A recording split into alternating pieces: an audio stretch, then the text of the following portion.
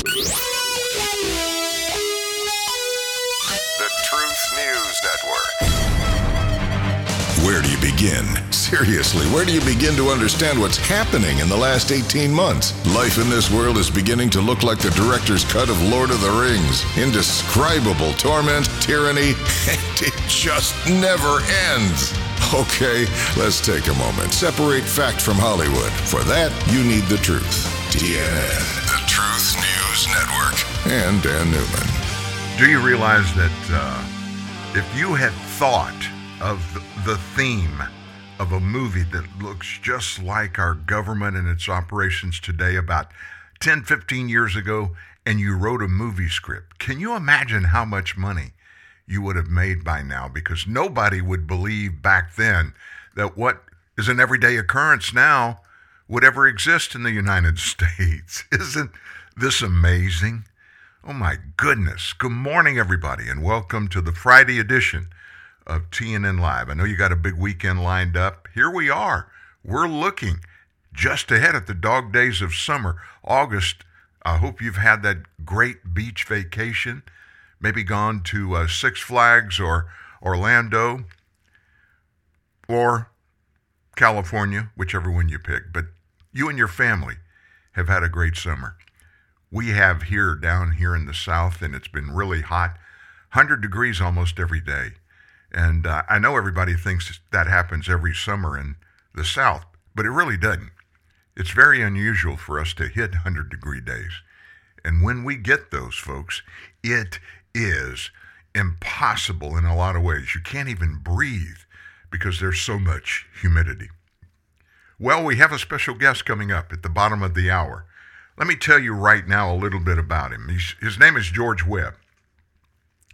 He is a investigative journalist, and he's one of the big-time ones. You don't hear a lot about these people. They do all the dirty digging, the thing that we can't quite get to, but we know they're out there. And then when they find it, they turn it over to people like us to talk about. He's going to tell you how that works. So what does he do? Well, he's remained really close to all of the critical issues like censorship, election fraud, that little bitty thing, global conspiracies, economic malfeasance, by speaking one-on-one with witnesses and whistleblowers. Now, you hear about these whistleblowers that come up all the time in government. George is one of those people that finds them and turns them over to the appropriate sources to get them on record and giving their details about whatever the issues are. He's over and over again demonstrated his ability to keep his eye on the ball and cover facts that are deliberately obscured or overlooked and consequently go unpublished. Now let me point to something you may know about that he is responsible for. He discovered the NATO military-grade encryption Blackberries. You remember those few years ago in the Obama administration? Those hard drives that are used or were used by DNC chairwoman's assistant, Imran Awan. His exposures have had the deep state in full pursuit of him, and they still today try to shut him up every time they can. He has his own series called The Research Roadshow with George Webb. And in the series, they dive into subject matter related to NATO, bioweapons, and conflict in the Ukraine. He's a really good author, touching on subjects that Amazon deems to be adverse to their terms of service. I know that surprises you. But he exposes in that very thing another layer of corporate-level censorship, which he hates, we all hate. He's got a lot to talk to us about. Let me tell you one thing I'm going to get him to tell us about is what the heck is the real story about Vladimir Putin and his Russian military invading Ukraine. We hear lots of reasons. Oh, they went for this, they went for that. He's got the facts on that and a whole lot of other things. He'll be with us at the bottom of the hour. So don't you dare go away. You're not going to want to miss this. Well, I guess you heard just minutes ago, the Washington Post has reported the Department of Justice has opened a criminal probe of Donald Trump. A real criminal probe of Donald Trump. Now, we knew the January 6th committee their end game was going to be some way to get rid or try to get rid of Donald Trump and find some criminal activity that he could be indicted for. Even if he wasn't convicted later, that would make a run for the presidency, a re-election run in 2024, virtually impossible. But it looks like they're going to go ahead and pull the trigger. And in my 69 years of breathing air, I've never witnessed an insatiable desire that we see today among the media to destroy one man. For just a moment, we can look back today. We're at the end of the week. Look at Trump's 4 years as president. 2 years plus of the Mueller investigation. It cost you and me $40 million, we're told, which means it was probably much more than that. That investigation was to ferret out Trump's deep ties with Russia, remember? Specifically with Vladimir Putin. Mueller included 20 of the most vicious and prolific investigative attorneys in the nation. Each one of them hated Trump with their own kind of venom. Hundreds of people gave testimony. Hundreds of thousands of pages of evidence and testimony were accumulated. Strategic leaks throughout the investigation, I know that surprises you. It prepared us all for the certain end to the narcissistic billionaire from Queens. None of what leaked was true. None of the testimony or evidence proved a thing that had been alleged. Instead, the Mueller witch hunt put several other people on the hot seat for their wrongdoing. Trump was clean. Others were filthy with plenty of wrongdoing uncovered, by the way, none of which finds anyone yet in jail or even being investigated. And then there was impeachment number one. Democrats in the House had chomped at their bits to get a shot at Trump. They put every piece of evidence against Trump, and they each were little more than contrived allegations. You remember that day they solemnly marched across the Capitol with their articles of impeachment to deliver to the Senate. After that, the evidence from the House prosecutors failed to win a removal of Trump from office by the Senate in a trial. And then impeachment number two. In leftist desperation, Pelosi-led House Dems took another swing at Trump. None of their evidence was accepted by senators to send Trump packing, and that was just days before he was leaving D.C. anyway. But right now, Democrats see their feckless leader in the White House simply following his orders to implement all those leftist ideals that have put us, our nation, in tatters, while they're destroying the massive economic achievements of the previous 4 years. I look back at where I was, and I challenge you on Election Day in 2020. If you can't, go get your checkbook, and if you do it online, go back and look at, say, July, August, September, October of 2020. Look at the money that came through, but more importantly, look at the prices you paid for everything back then and compare it to today. You'll realize how Joe Biden has really put us in a barrel. They see all this happening, and they're still not finished. They're not. So what's next? We're in the twilight zone. It's a horrible, sad tale of some people who cannot let the 2016 election go. They relieve, every day, they relieve it. It's the political adaptation of the story of Sisyphus. The left thinks they can get Trump.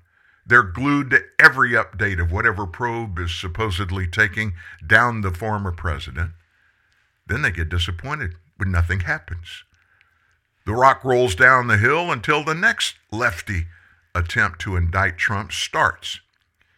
We saw this with Russian collusions, Trump's taxes, now January 6th. Trump is like Neo from The Matrix. Remember that movie series? Neo dodging all of the shoddy attempts to take him down. The legal crusade to take down Trump has been a lengthy endeavor. They can't get it good enough, and they can't get it. They can't let it go. The countless hours devoted to this campaign must be a world record, and everyone but the left knows it's going to end in defeat. If there is a victory, it'll be an earth-shattering one. I guess we could argue that 2020 was an earth-shattering victory. Trump is gone, but the losses the Democrats are about to suffer this year could make liberals question what they have gained, besides an economy in recession and an old president who is mentally adrift. Last night, the Washington Post reported that the Department of Justice opened a criminal probe against Trump over his actions on January 6th. We're back to the walls are closing in war crimes from the left. How many of these have we heard in the past 5 years? Here's what they said. The Justice Department is investigating President Donald Trump's actions as part of its criminal probe of efforts to overturn the 2020 election results. That's according to 4 people familiar with the matter. Prosecutors who are questioning witnesses before a grand jury, including 2 top aides to Vice President Mike Pence, have asked in recent days about conversations with Trump, his lawyers, and others in his inner circle who sought to substitute Trump allies for certified electors from some states that Joe Biden won. This is according to 2 people familiar with the matter. Both spoke on the condition of anonymity to discuss an ongoing investigation. The prosecutors have asked hours of detailed questions about meetings that Trump led in December 2020 and January 2021. His pressure campaign on Pence to overturn the election, and what instructions Trump gave his lawyers and advisors about fake electors and sending electors back to the states.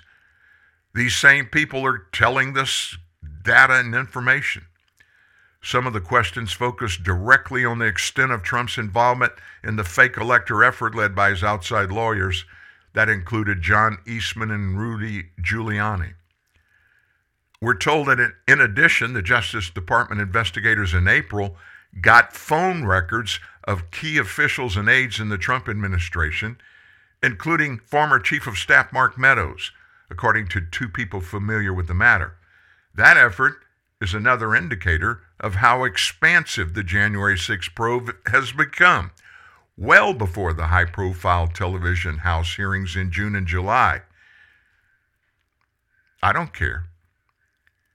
You don't have to care either, because you all know how this is going to end. Listen, if Trump was a Kremlin agent and sought evidence, the smoking gun, it would have already been revealed. It hasn't been revealed. Why is that? Because it's a fake news story. It's a fake news story. Trump being delinquent on his taxes would have been leaked by now, too. There's nothing. Trump is going to run again in 2024. Trump is going to run again in 2024. I don't know if you heard me. Trump is going to run again in 2024. I think these last-minute Hail Mary attempts to disqualify him through legal episodes show the level of panic from the other side, because if Biden is at the helm in 2024, he will lose in a landslide. Oh, I forgot to tell you. The Washington Post contrived another falsehood with shallow hopes to send the orange man packing, this time, of course, to prison. And once again, there is no there there. But the Post cares little, if at all, about real news, really truthful news. They simply pander to their masters in exchange for treats. They should switch gears to hunt and expose all those evil white supremacists. You know, the ones that hide behind the garbage cans during the day. They plot the overthrow of the Democrat Party at night. After all, they all hate Democrats, just like the orange man. Why? Because they're all racist. They're racist. I had you, didn't I? I had you. But you know what? It's believable. It's believable. And let's do this. While we're sitting here, let me look and see if the Washington Post has anything out there that would be something that we have to talk about today. Well, let's see.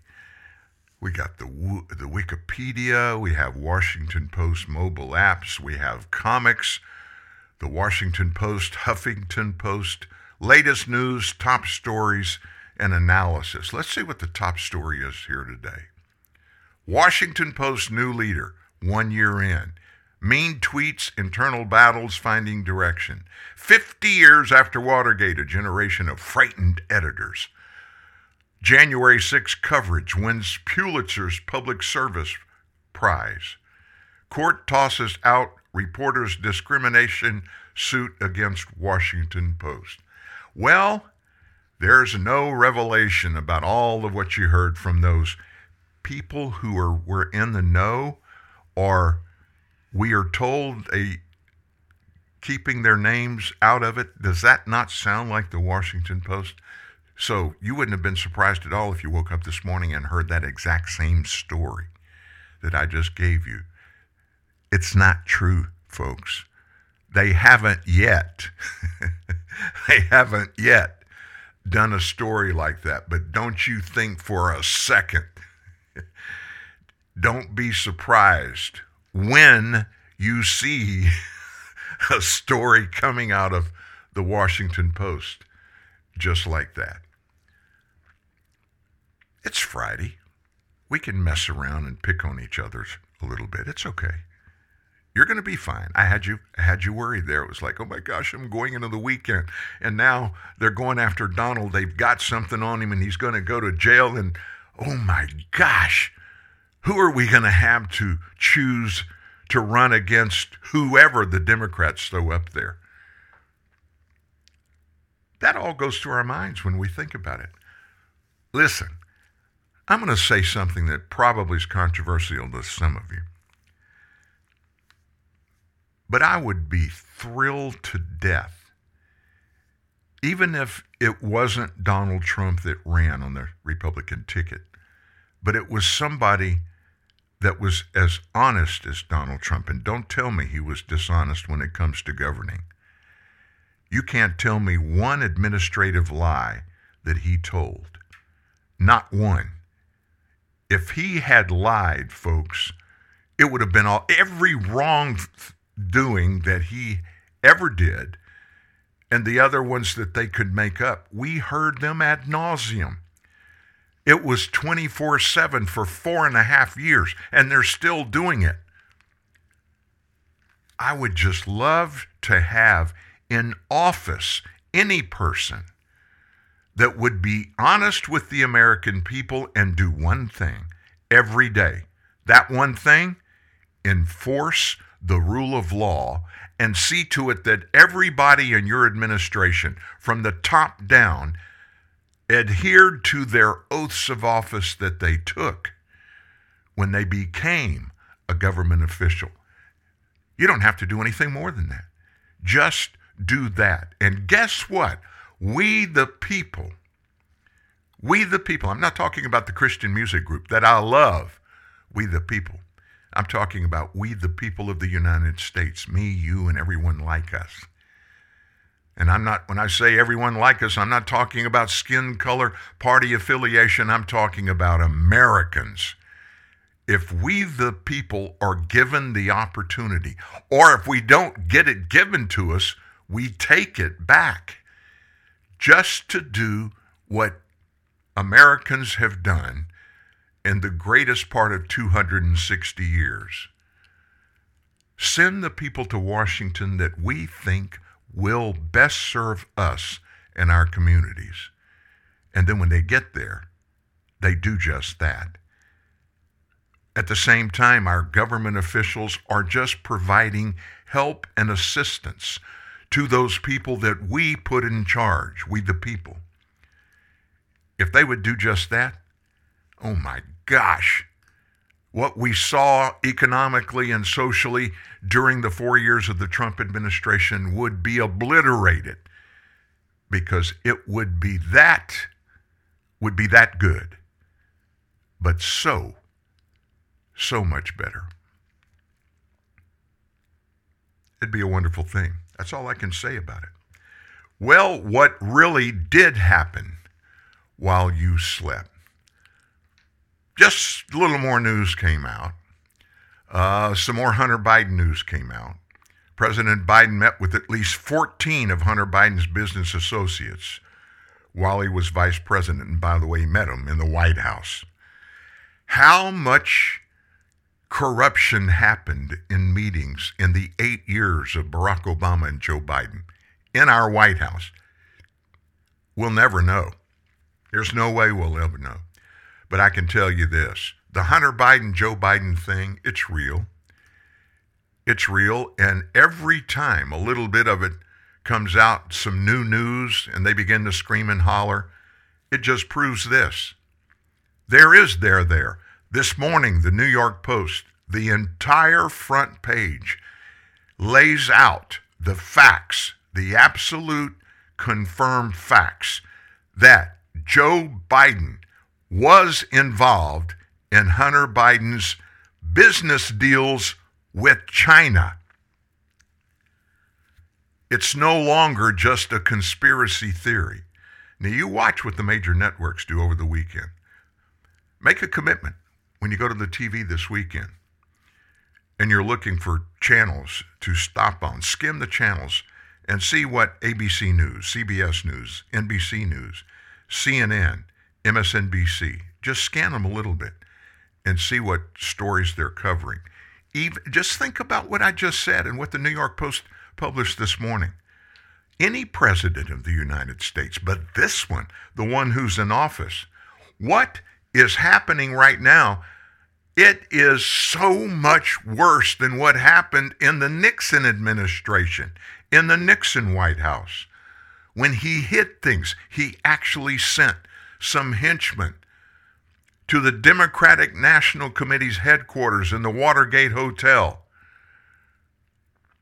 Nixon did that. That sounds like nothing compared to what Joe Biden has done. The White House, even when he wasn't president, the White House was for sale. I wonder if it is right now. Uh-oh.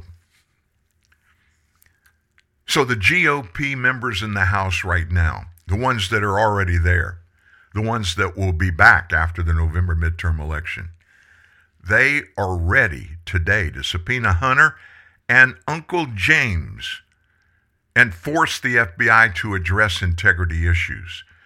Two senior Republicans likely to chair House investigative committees next year if the GOP wins. They'll have control of Congress. They say they're prepared to compel testimony from Hunter and James Biden about those overseas business deals and to use the power of the purse to force the FBI to address long, simmering questions about its integrity. Tell you what I'm going to do. Just a moment. I'm going to let you listen to one of those leaders in the FBI, one of those legal leaders, come before a House committee.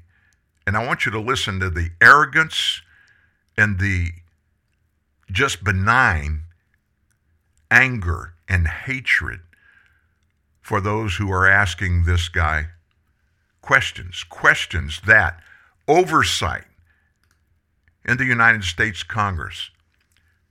You know that thing that the United States Congress is supposed to do, House of Representatives is supposed to have oversight of bureaucratic operations. This guy you're about to hear, all he does is thumb his nose. He doesn't give a rip about the truth, nor that the American people control the government.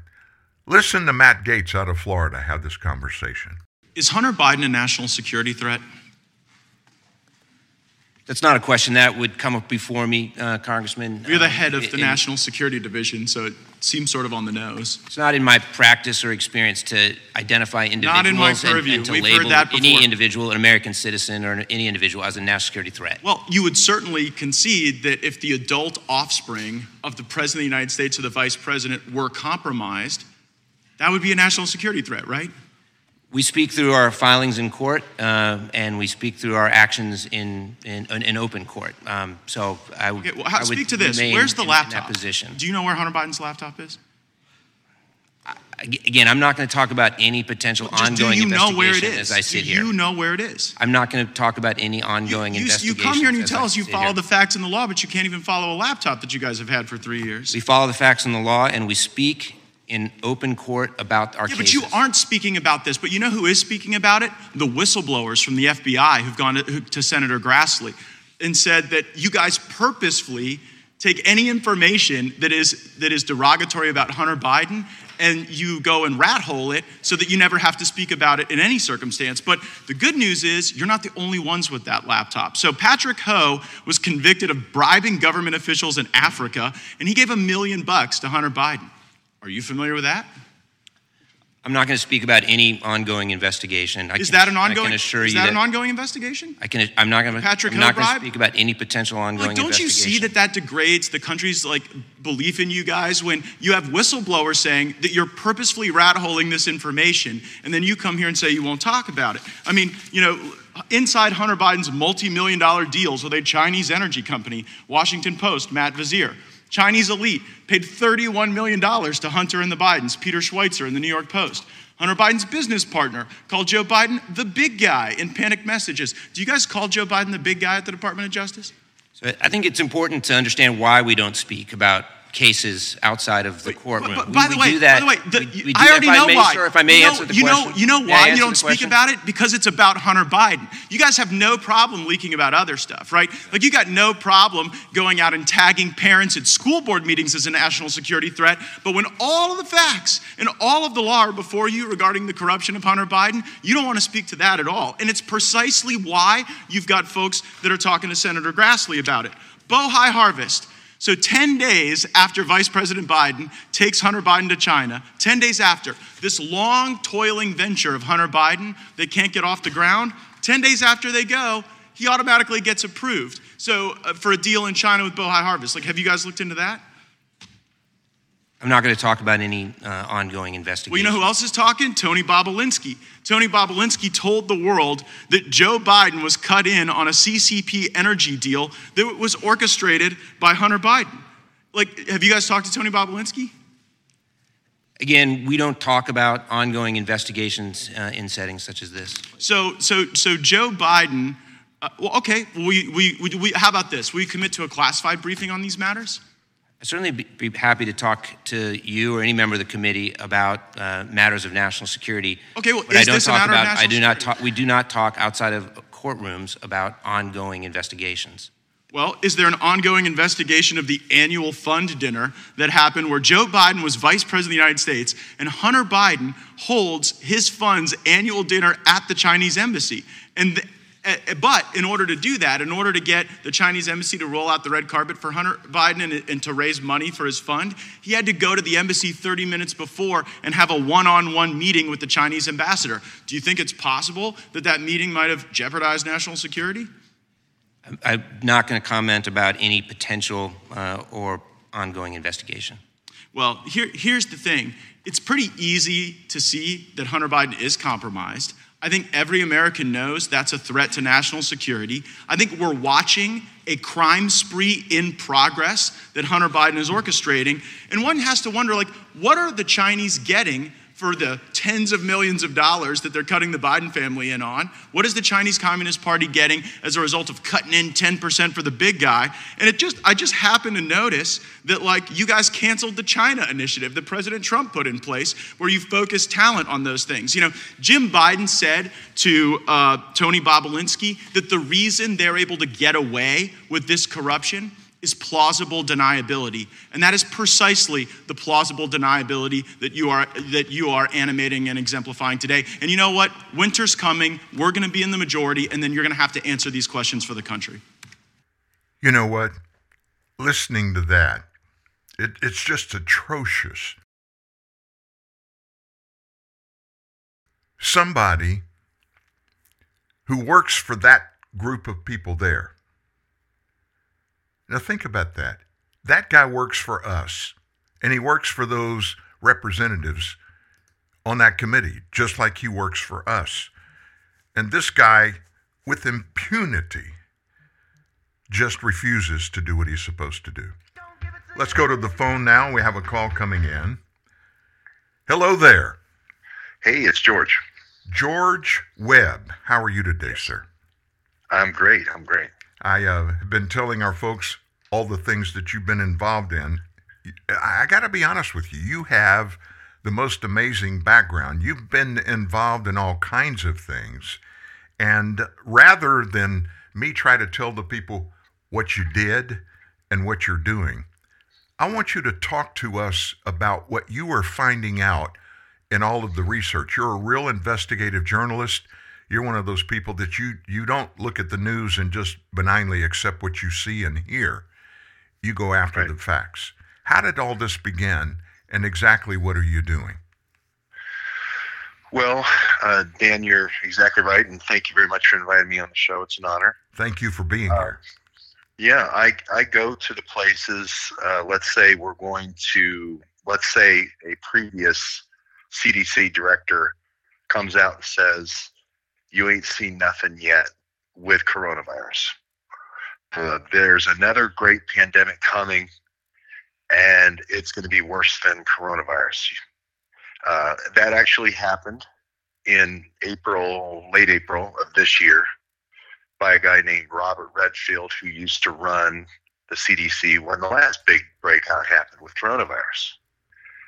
So it's sort of like somebody who maybe you take seriously, maybe you don't, but the last time we didn't take him seriously, 6 million died, right? So when he says another great pandemic is coming, you have to take him seriously. Well, I don't just sit back and go, well, I'll copy and paste that story.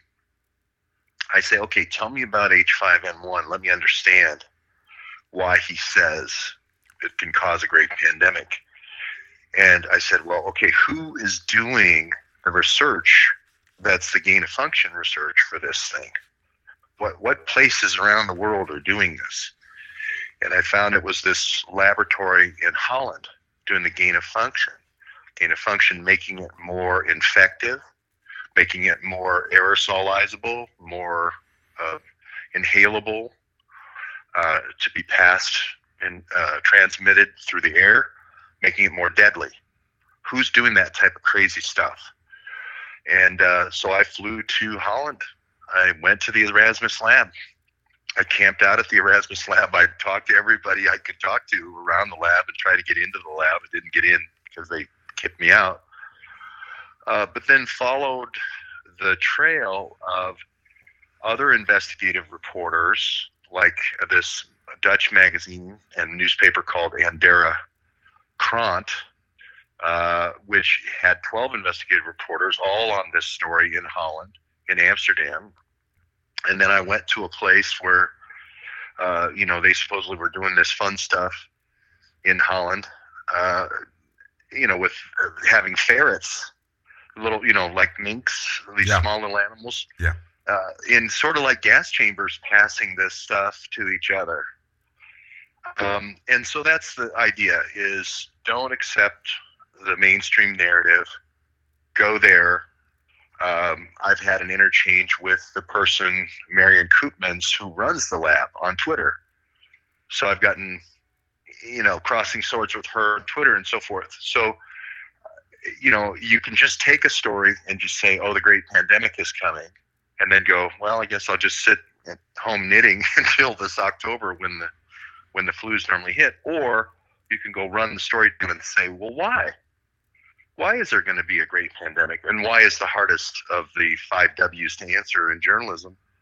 And the reason why is because these guys are doing this crazy gain of function work with this H5N1 and other avian flus like H5N1. So that's just one example. George, Before we move forward, and I want you to move forward in a little bit and tell us some of the things that are out there that are probable and are probably coming our way. Give us kind of the background of how you got into this particular field. It didn't just happen overnight. I'm sure you've got a lot of history there. But I'm curious, and I know our listeners are too, about how did all this come together? Yes, well, I'm like your listeners. I was a working person, not concerned with doing news or doing journalism. I was in the high-tech business, and we just happened to be, I was in networking. I was in the West Coast. I worked for a lot of startups, and we bought a company from Moscow, and there was this guy named Dmitry Alperovich in this company. It was 12 people who were supposed to write antivirus software for this company called McAfee, and I was in another part of the company called Network Associates. And I found out, this is what always happens, is you find out how you're working away and doing the 12, 15-hour days, etc., and you think everything, there's no corruption. You think there's no corruption. And then you see it with your own eyes, and it changes you. And I saw him and his team writing viruses, not fixing viruses and writing antivirus software, but writing viruses so they could infect computers so that they could get huge sales at the end of every quarter. And that was the most dishonest thing I'd ever seen in my life. And I left the company. And I never thought I would hear the name Dmitry Alperovich ever again. But in actual fact, 16 years later, I hear the DNC has been hacked. The DNC computers have been hacked, and the person leading the charge in the investigation is Dmitry Alperovich. I said, whoa, wait a minute. I know that guy. This is the wolf being led into the chicken coop. This is not right. This is foul, no pun intended, as an investigation could get. And I knew right then the entire DNC hack was a hoax. And I knew from then on that I had some information that I could impart to people to tell them the truth about this corruption. And it really kind of led from there. I was only working out of my house, just doing slides and preparing information that I had gleaned from the web and gotten from a kind of an online research community. And then just by accident, somebody put me in touch with Seymour Hersh, the great journalist, the Pulitzer Prize-winning journalist Seymour Hersh.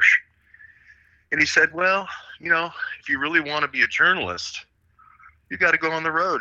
You got to go interview people. You got to go get your own source information. You can't just push around other people's work. You have to go get your own stuff. And then you probably need to write a book when you're done. And I never thought I'd ever write a book. I just did videos on YouTube until YouTube shut me down. But then I became a writer, and I wrote booklet-sized books, mainly 99-page or less books. I wrote 42 of those. I never thought I'd write that many books. I wrote 18,000 books. I sold 18,000 books until I was banned on Amazon. So that's my story, really, is I'm an accidental journalist. I didn't get into this for any other reason than stopping this corruption and letting people know that it is actually out there, and it has to be rooted out if we're going to get back to our Constitution like it's supposed to be. It's so unusual, but almost every week I run into somebody that is in a profession, and especially people that are very successful. They get in a profession, and you look back behind them and look at how they prepared for that profession. They didn't go to college to do it. They found out the real them after the fact, and they found something that they identified with, they liked, they enjoyed, they wanted to do it, and then they just went for it. Kind of sounds like George Webb to me. Yeah, and I think there's a spiritual, finding your Lord and Savior, I think, is also helpful in that process, what you really should be doing rather than what you think is making you money. Yeah. So I think that's also part of that transition. you have a decision to make. You have a right and wrong decision to make. So that's also part of that. I don't even know if I'm very good at what I do, but I know if I don't do it, it won't get done. So that's why I do it. I got to be honest with you. I live by that scripture. All things work together for good to them that love God, called according to his purpose. And I don't think anything in my life has ever been just an accidental happening. I believe that everything we put in the ground, we sow in our lives, everything, good, bad, ugly, it all comes back. And when you plant watermelon seeds, watermelons grow every time. Of course, what we like to do is we like to plant watermelon seeds and hope they come out peaches later. They always come out. Watermelon. I'll stick with the watermelon. But yeah, I get your point. Yeah. It is exactly true. As you sow, as you reap. And, in what I try to do, it's not so much George. At the start, it was George running around and going to every place you could imagine and getting the story and interviewing people. But it turned into me trying to help other journalists get started, especially younger people. Yeah.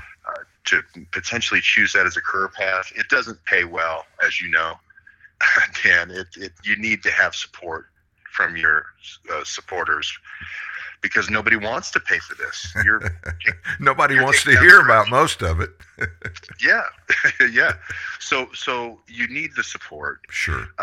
But if you can encourage other people, because, I'm not going to be here forever. It'd be nice to have some other people follow in the footsteps. So we worked on a journalism institute over the last 2 years to build that. It was in Michigan, and now moving down here to Atlanta. So that's something that's important to me. And people certainly can help with that if they want. So that's where I'm at right now, and I am on this coronavirus thing, which has been used to lock down people. It's been used to tell people they're bad, divide families, destroy small business, you name it. And I am using facts and getting facts to fight back. We're not fighting back with just saying, hey, this is wrong. My job is to go out there and get the facts, to give people the ammunition so they can fight back with facts. That's a novel idea. Go find the truth and then use it in your life. Yeah, I think find the truth, and it just sets you free, right? Yeah. So that's the philosophy there. I think our parents, both mine and yours, kind of told us that when we were young. Hey, listen, we're going to take a break. When we come back on the other side, I want you to tell everybody the truth, the probable truth. I don't know if we know absolutely, but the truth as you know it about Vladimir Putin invading Ukraine. Mm-hmm. Can you do that? I sure will. George Webb with us today, investigative journalist, one of the best there is. We'll be back right after this at TNN Live. Hi, this is Jack, founder of Jack in the Box. Is the caller there? Mr. Box, Douglas Gompertz from Burger Week magazine. Oh, hey, Doug. Doug's a respected fast food critic. I recently dined on your sourdough jack combo. And? Perfection. The cheese, the jumbo patty, the golden sourdough bread, the French fries. Bravo. Well, thank you. However, I found the dessert a bit dry. It doesn't come with dessert.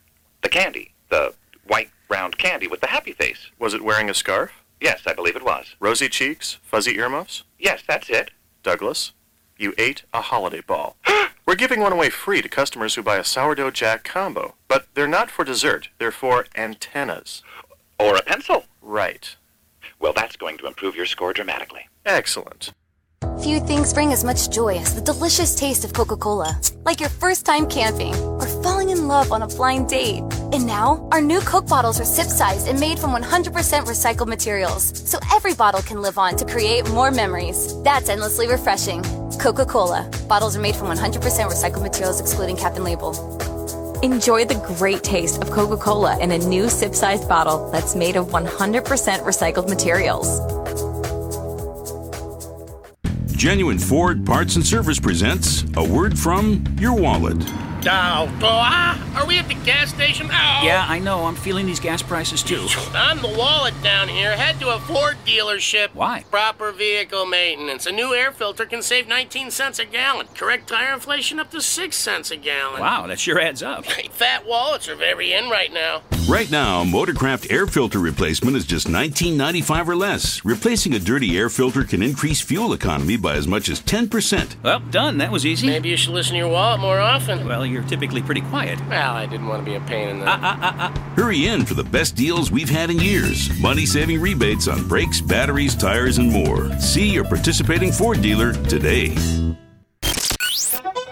When a governor can tell a president, no rally in my state, it's time for some definitive truth. Here with the goods, again, Dan Newman. Well, as everybody listening in knows, here at TNN Live, we go for the facts. We don't take exactly what we hear about everything. We go dig and make sure it's true, and then if it's not, we bring you that as well. And I'm glad to have joining us today a guy that has made that his life's challenge and his life pursuit, George Webb. George, going into the break, I asked you about Ukraine. I know you've done a lot of research and investigation in Ukraine. What are the real reasons why Vladimir Putin invaded Ukraine in the first place? Well, this is just my perspective, and Ukraine is sort of like the 8 blind men and the elephant sometimes if you look at the reporting, depending on what end of the elephant you're talking about. But yeah. I went to Poland, and I was heading into Ukraine, and I was on the border, staying on the border. So, and even moving through Germany into Poland, I saw a lot of refugees. I interviewed a lot of refugees. I interviewed refugees in Arnhem, Holland, Fulda, Germany, a couple of other, Marburg, Germany, and then Krakow. I interviewed a lot of folks and spent a lot of time at a refugee center, and then went to the border, and I was heading in, and then I was told by a person living in Donbass on the eastern side that if I came in without a press pass and a visa, that I'd probably be detained. So I didn't go in.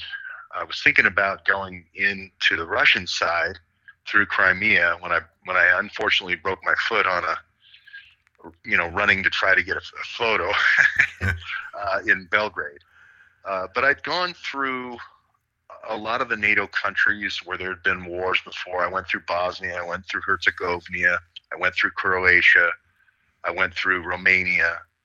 A lot of tensions, a lot of wars over the last 20 years that NATO's been involved in. And I think we get one version in the West, for the most part, which is Zelensky is a great, brave guy in a T-shirt, and he's trying to save the people of Ukraine.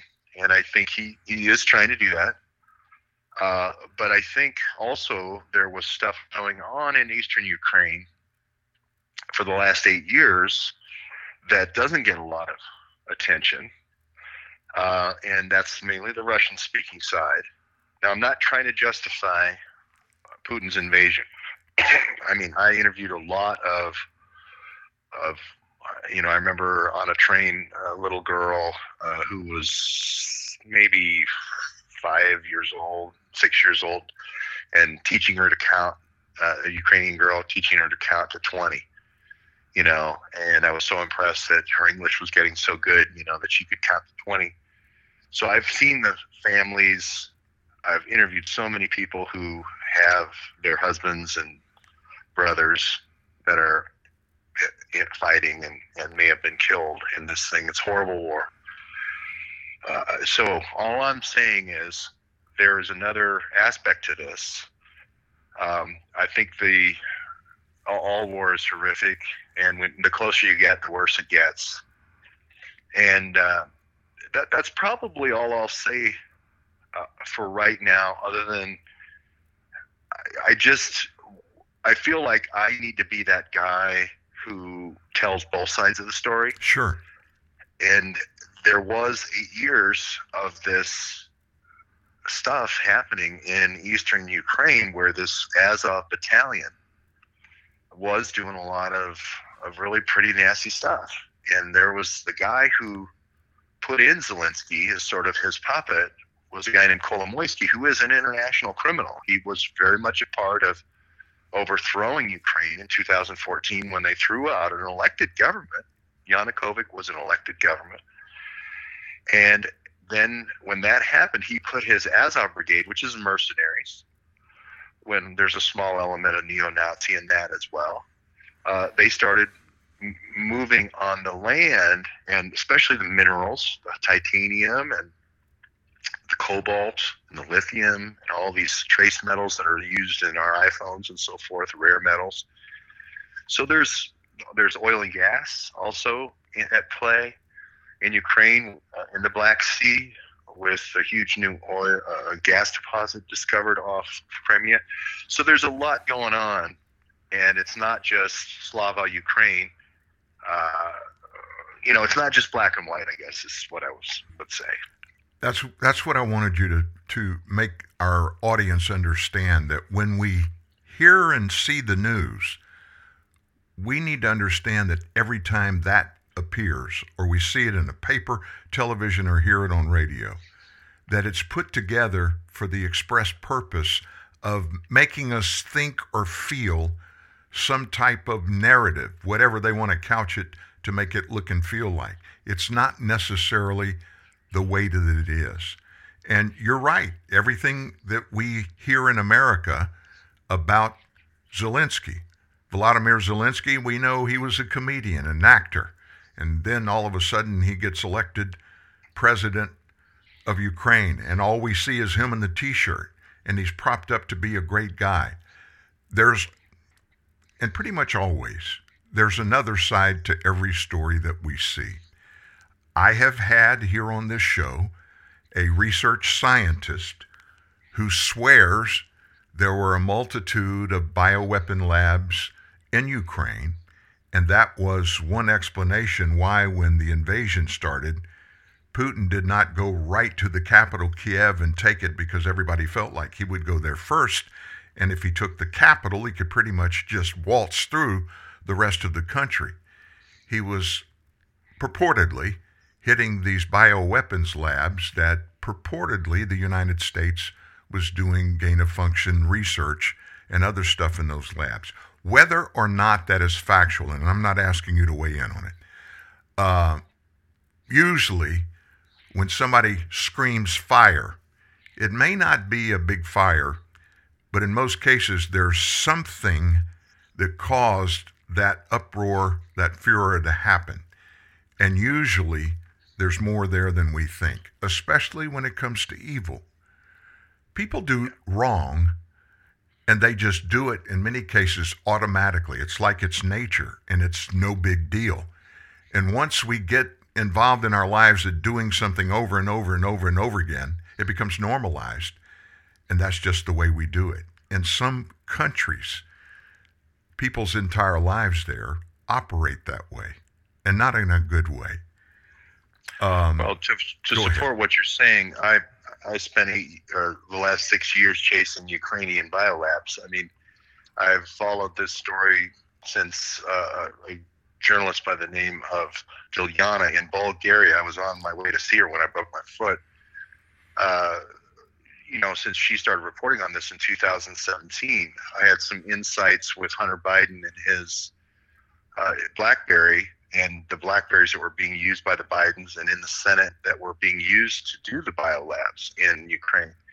So I was chasing this the same way your guest was chasing this, and there has been nothing found other than paperwork that talked about programs, but they haven't found the 10,000-gallon tank of anthrax. They haven't found the 10,000-gallon tanks of bird flu or coronavirus or what have you. Right. That's the telltale proof. Yeah. But I agree with your guest that the invasion pattern if you look at it, was to take out the command and control so that there would be free operations of the special forces. And they did go to the places, except Odessa. And then there was another lab in Kiev that I still am very interested in. But they went to places and cordoned off places where they thought they might be. The steel plant in Azovstal near Mariupol was a place they thought they would find it. They didn't. There's another one in Donetsk, which is in Kramatorsk, that's owned by this Kolomoisky guy, international criminal, can't even go back to his own home country in Switzerland. He's been sanctioned by the U.S. State Department, so this isn't something I'm just kind of making up. He's chainsawed a guy in half while he's alive. I mean, that's kind of Chainsaw Kolomoisky is his nickname. My goodness. So we're not talking about a nice guy here. Sure. So I've had a lot of circumstantial evidence that Kolomoisky has been involved in this bio stuff, but I have not found the smoking gun, as it were, in Ukraine. I do think that Putin and Lavrov, the foreign minister, have certainly talked about this over and over and over again. Before the invasion, during the invasion, and repeatedly after the invasion, saying this is one of the key reasons. The other one is the denazification, getting rid of the Azov Brigade. Yeah. So that's what they say is the reason. Remember also that a lot of these bioagents get tested on animals first. Yes. And then get moved to humans. The H5N1 that I talked about is a classic example where they infect food, the chicken, poultry, and then it moves over to the humans. So there's a lot we don't know yet. We're gathering the evidence.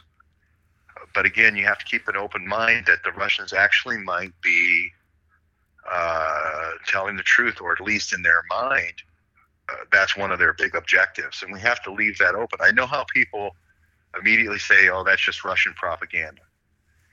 But if, for instance, the United States went into Iraq because Colin Powell shook a little test tube of yellow cake uranium and said there's weapons of mass destruction, well, that was good enough for the United States to invade Iraq. And we didn't find anything. So we can't, if the shoe's on the other foot, which is my test if I'm being impartial, shoe's on the other foot, what would we say? Yeah. You started this thing with this H5N1, and you started it with the former head of the CDC and what he said. We'll circle back here. I'm going to let you finish the show today. I'm not going to put you on the spot and ask you for an absolute answer. What do you think he was talking about when he said there's another big pandemic coming? Well, I think this October we'll know the answer. I hate it when people who are in the know, who are insiders, and I mean insiders, not like Fauci, but I mean the people who are actually close to the military. Redfield spent his whole career in the military. Deborah Burke spent her whole career in the Army and military. They tested people with this stuff, new spike proteins that had never existed before. They did new vaccines that had never been existed before. Fauci is just doing the public side, the civilian side, but these guys were on the inside on the Army programs at Fort Detrick and Fort Belvoir. I followed them for 6 years going to all these places. So I know they know, and I know they know what's coming, and I know Fauci doesn't have visibility into that military pipeline. So when I hear a military guy say this is what's coming, that's like a military guy saying here's what's coming in terms of an invasion, right? He's in a much better position to know than some civilian who's just a reporter or somebody commenting. So I don't know what it means, but he said 10 to 50% mortality. And he was talking about like another Spanish flu. If you remember, Spanish flu was H1N1, which is related to H5N1, same family of that killed some people say 17 million, some people say as high as 50 million. So again, I don't know what he means by this is going to make coronavirus look like a minor epidemic, other than to take him at his word and prepare. Now, I don't know if he's trying to get us to all go out and get the universal flu vaccine, or if he's trying to scare everybody again, or trying to shut down small business again. I don't have that kind of crystal ball, but I do want to let everybody know he did say it. Well, I appreciate you sharing that with us. That's something that, to be honest with you, I heard it when it was said, but it kind of went just in one ear and out the other.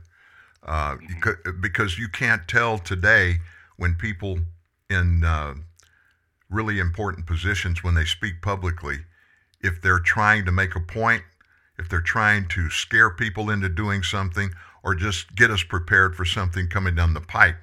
And there's been so much disinformation sown in every part of the coronavirus stuff. I mean, we don't know which to believe. I absolutely don't know what to believe. So we all try to find, to the best of our ability, what's there that we can grab a hold of and maybe make some real decisions based on, rather than running in the Fauci circle where everything changes in a 24-hour news cycle. We can't live like that. George? Right. Well, go ahead. Thank you very much. I would just say this, that the gain of function research is the enemy. Whether or not we can agree on this set of facts or that set of facts, the bottom line is the gain of function research has to stop, because that's what's causing all this. I got to be honest with you. When I heard the explanation for even doing gain of function, which basically is, why would you take a virus and try to make it stronger and more powerful? Why wouldn't you just find a way to wipe it out? And the Fauci explanation was, well, we need to make it stronger so that in the case it shows up in nature stronger, that we're going to be prepared to fight it. I mean, he actually said that. That cannot be the purpose, because there would be no reason to do that if you just found a way to neutralize it. Absolutely. That's the big takeaway here, is that isn't disinformation, that is not subject to changing from one day to the next. The gain of function has been banned before by this Erasmus lab. They're the ones who did the H5N1, and they should be banned again. So that's my final on H5N1. Before you get away, tell us about your series, Research Roadshow. Well, I did that for our school up in Michigan, which has moved down here to Atlanta. I'm at Real George Webb, the #1 on Twitter. So Real George Webb #1's the best way to support me. I have a Venmo, which is GEOWEBB, and Venmo, and then I have a PayPal that you can see at my Twitter at Real George Webb 1 on Twitter. If you want to donate to the school or sponsor a journalist at the school, just get a hold of me through my Twitter. We got you. We'll publish that on our website so our followers can keep up with you and help you out in your efforts. What's real big on your horizon right now?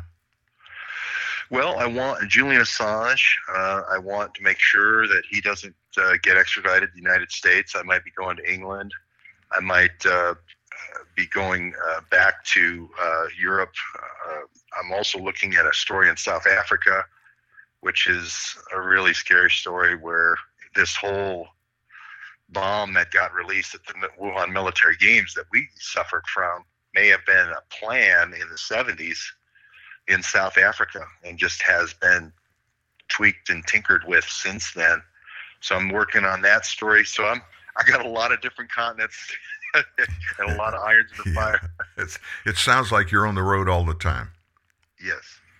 Well, listen, you have my number. Keep it.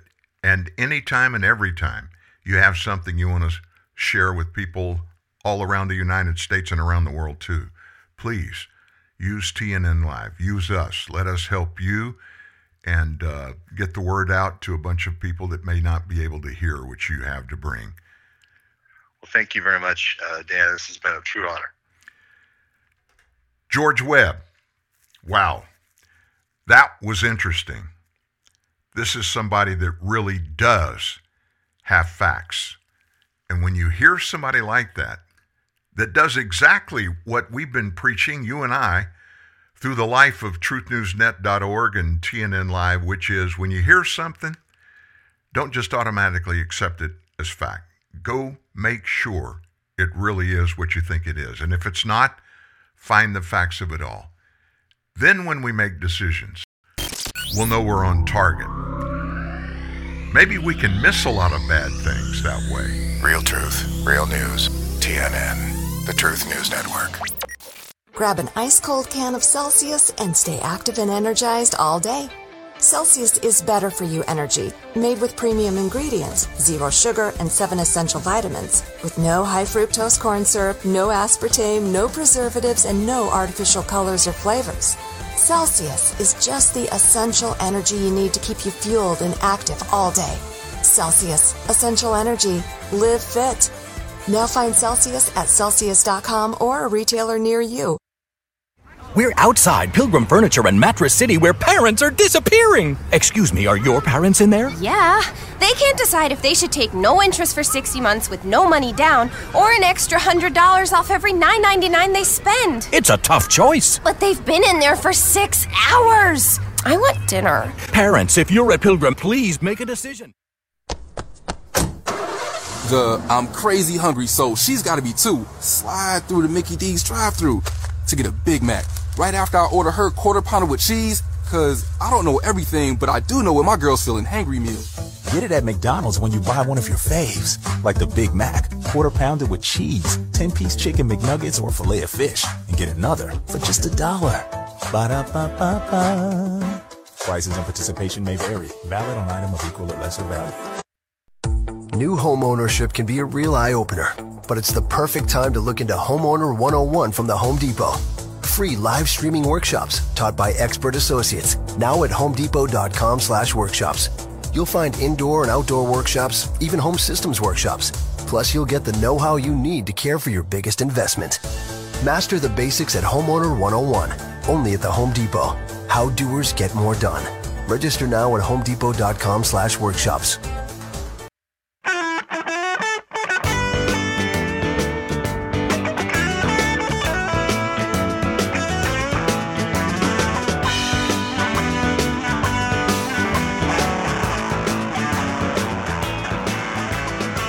So if you tuned in late and you just heard part of our conversation with George Webb and you want the entire thing, don't forget, right after the show is over live, 9 to 11 a.m., Monday through Friday, Central Time, the show, every show, TNN Live show, goes up on, help me remember, Apple Podcast, Spotify Podcast, iHeart Podcast, TuneIn Podcast, Google Podcast, Stitcher, and even Facebook.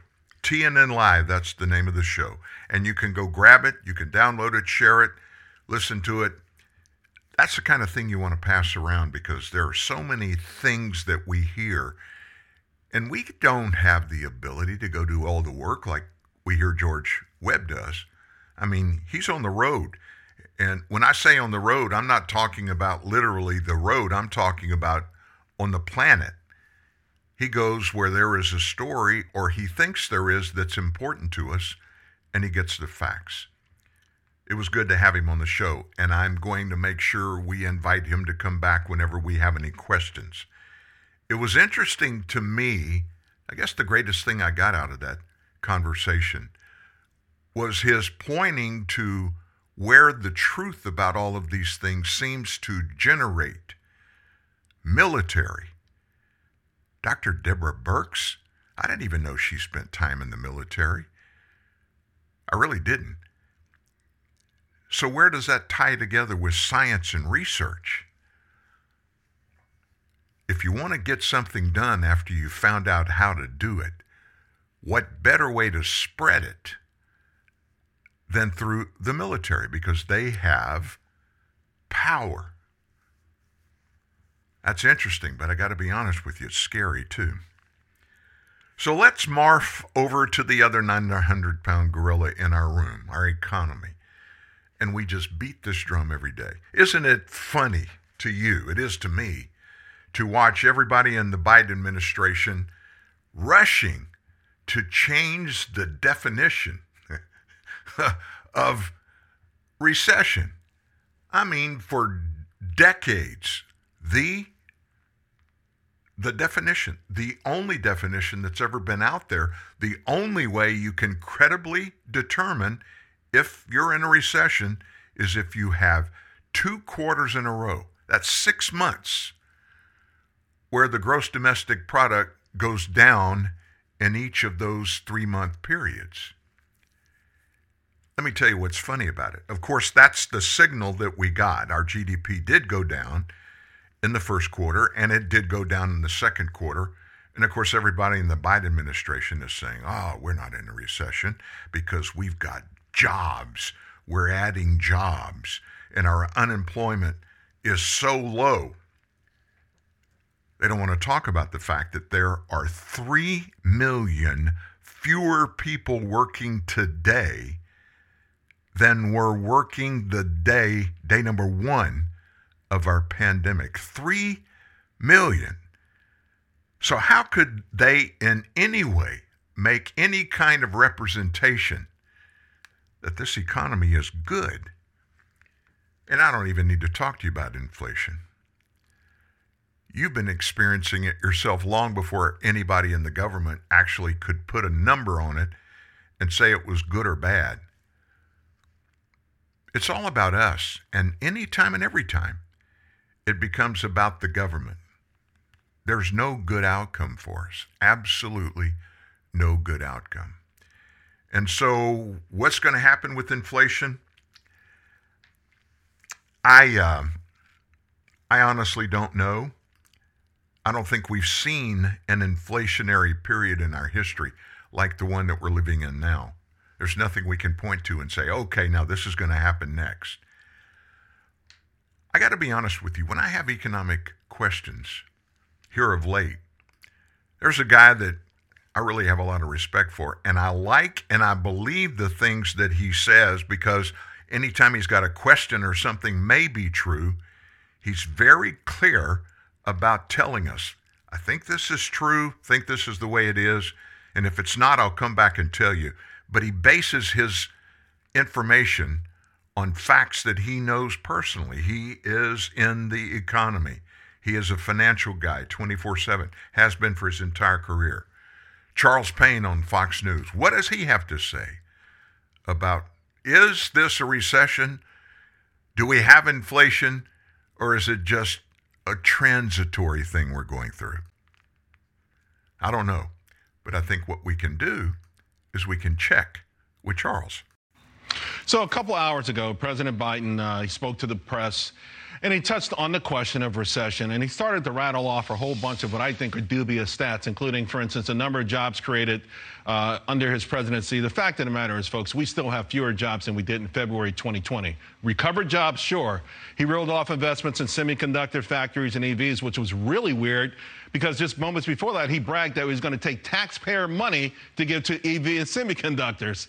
You know, I really think it's insulting to the public, which is screaming about the pain from inflation and now recession. Consumer confidence, all of those polls are in free fall. Now, the media is never going to call President Biden out on his recession, but this has never been a mainstream media debate before. You never heard anybody debate this. So even with the media's help, though, you know, the president seems, to me, cold and detached, even arrogant about the plight of everyday Americans. You know, always helping out these college-educated kids with taxpayer money for childcare and to buy EVs. That's not the same thing. I think it would be smart for President Biden to revisit the 1992 presidential town hall debate. There were 3 candidates, and they had a question about the national debt, how it affected them. Now, the question was really about recession, how it personally impacted them. And it was Bill Clinton's I feel your pain moment. Take a listen. In my state, when people lose their jobs, there's a good chance I'll know them by their names. When a factory closes, I know the people who ran it. When the businesses go bankrupt, I know them. I really think President Biden should acknowledge the pain of the nation and it's time for him to get his staff to do the same thing. Be personal about it. You know what? It's happened under your watch. It's going to be official recession, even if no matter what, the way we're going right now. So forget about it. Start giving us some solutions and some answers. That's what we need more than excuses. What Charles Payne said there at the end of that is what needs to happen. Quit arguing over the label that's put on this thing. It's bad for every American, except maybe people that live in the White House. They don't experience any inflation. They've got everything they want, everything they need, and it's all given and taken care of by somebody else. I can understand why it's hard for Joe Biden to relate to what you and I are facing, inflationary matters. I mean, gasoline is just the tip of the iceberg. It just keeps growing and growing and growing, and every day it impacts a different part of our lives. Those parts of our lives that no president can relate to, at least while they're in office. One key measure that they might ought to think about, one key measure for inflation, the personal consumption expenditure price index. It rose by 6.8% compared with 12 months earlier. Again, the name of it, the personal consumption expenditure price index. Well, what does 6.8% mean? It's an acceleration of inflation from the 6.3% annual gain back in May. Now, this data was released this morning by the Bureau of Economic Analysis. Economists had expected a slightly lower reading of 6.6%. This is the biggest year-over-year gain since 1982. 1982. Do the math. That's 40 years.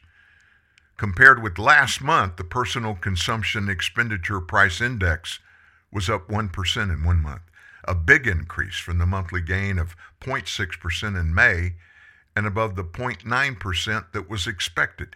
This is the largest month-over-month gain since February of 1981, when they had a 1% gain. Now, what are they including in this? Well, they exclude food and energy prices. You know why they do that? Is because they're so volatile. They go up and down. You can't make a decision based on those. You got to find some standard. So they drop those out. They were up 4.8% compared with a year ago. Economists had expected this to hold steady at 4.7%. And Biden and them, they still scream, this is not a recession. You want to hear something funny? An edit war broke out overnight on Wikipedia. What kind of war? Over the definition of recession. I mean, if you got Wikipedia and they're having fights there, more than 70 edits to the page about recessions were made before the Wikipedia site locked the entry, preventing anybody to change anything else about it. The edits successfully de-emphasize that broad consensus definition of recession, 2 consecutive quarters of negative gross domestic product growth. Instead, now when you read it, it parrots the Biden administration's talking points. They've changed it.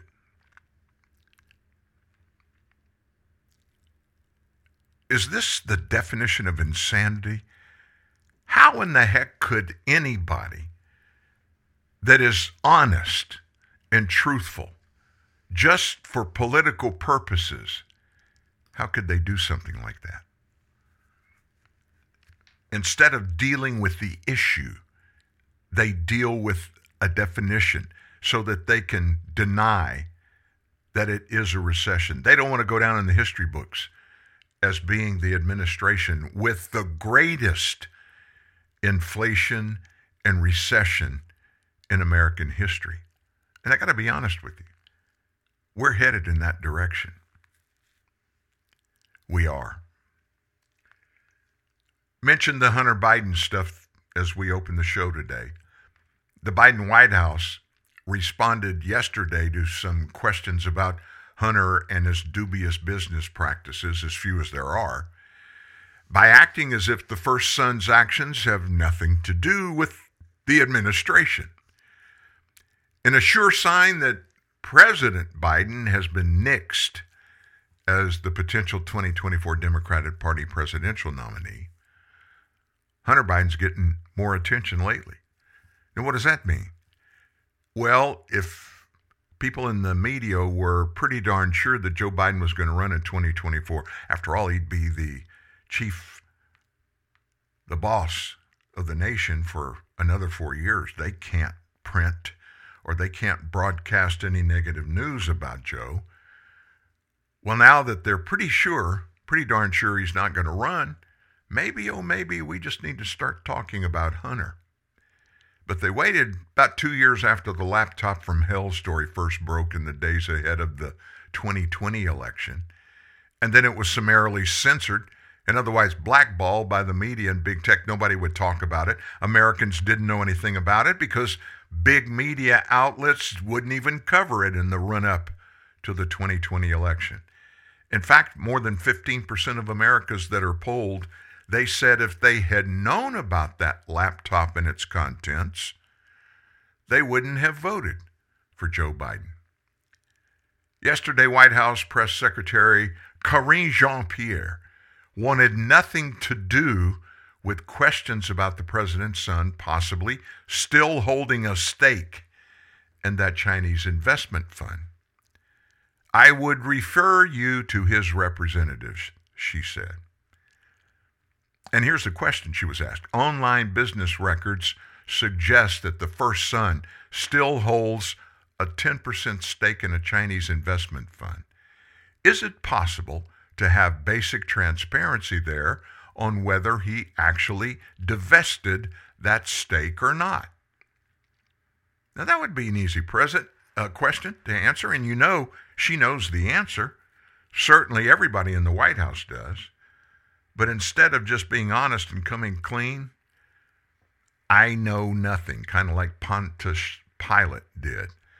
He ceremonially, remember, he washed his hands and they brought Jesus to him and said, I want nothing to do with this man. I can't find anything wrong with him. That's what Jean-Pierre did yesterday. Yet earlier this month, in what seemed to be an attempt to mainstream the president's disgraced son, the New York Post reported that the White House gave Hunter a front row seat during the Presidential Medal of Freedom ceremony, noting that he had been a fixture in Washington this week.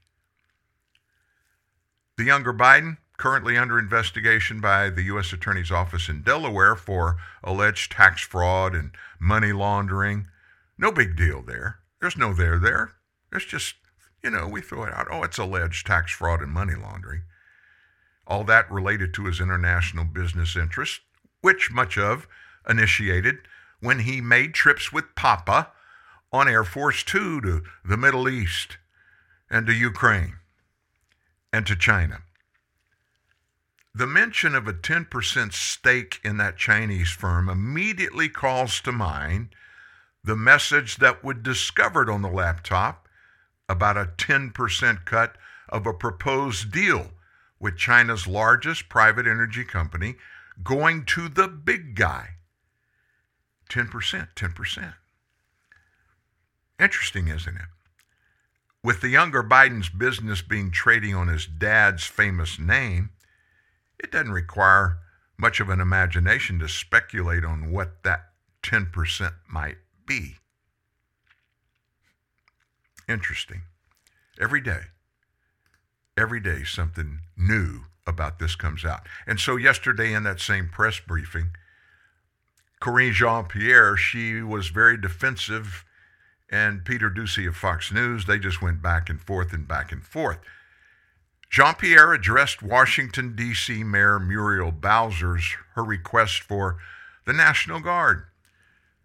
Why would D.C. need the National Guard? Well, to help deal with that influx of migrants to their area, because they're now being bused from border towns in Texas and Arizona.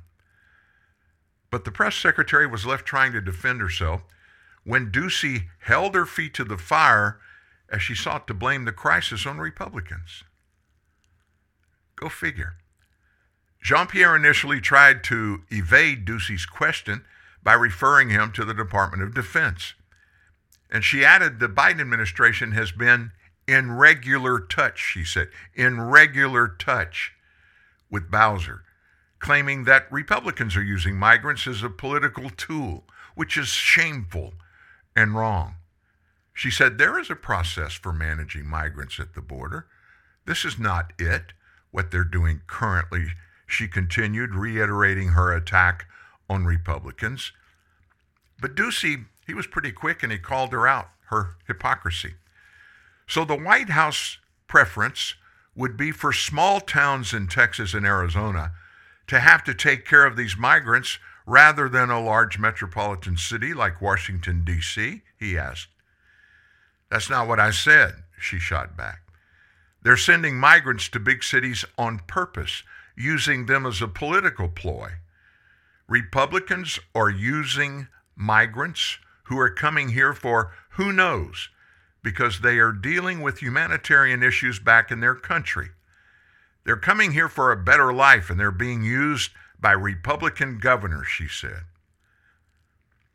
Ducey asked why Joe Biden wouldn't just respond by closing the border and avoid the overrunning of American cities. It's really comical to me what's happening. On Thursday, the mayor asked for the National Guard in D.C. to help indefinitely with the humanitarian crisis being faced by D.C.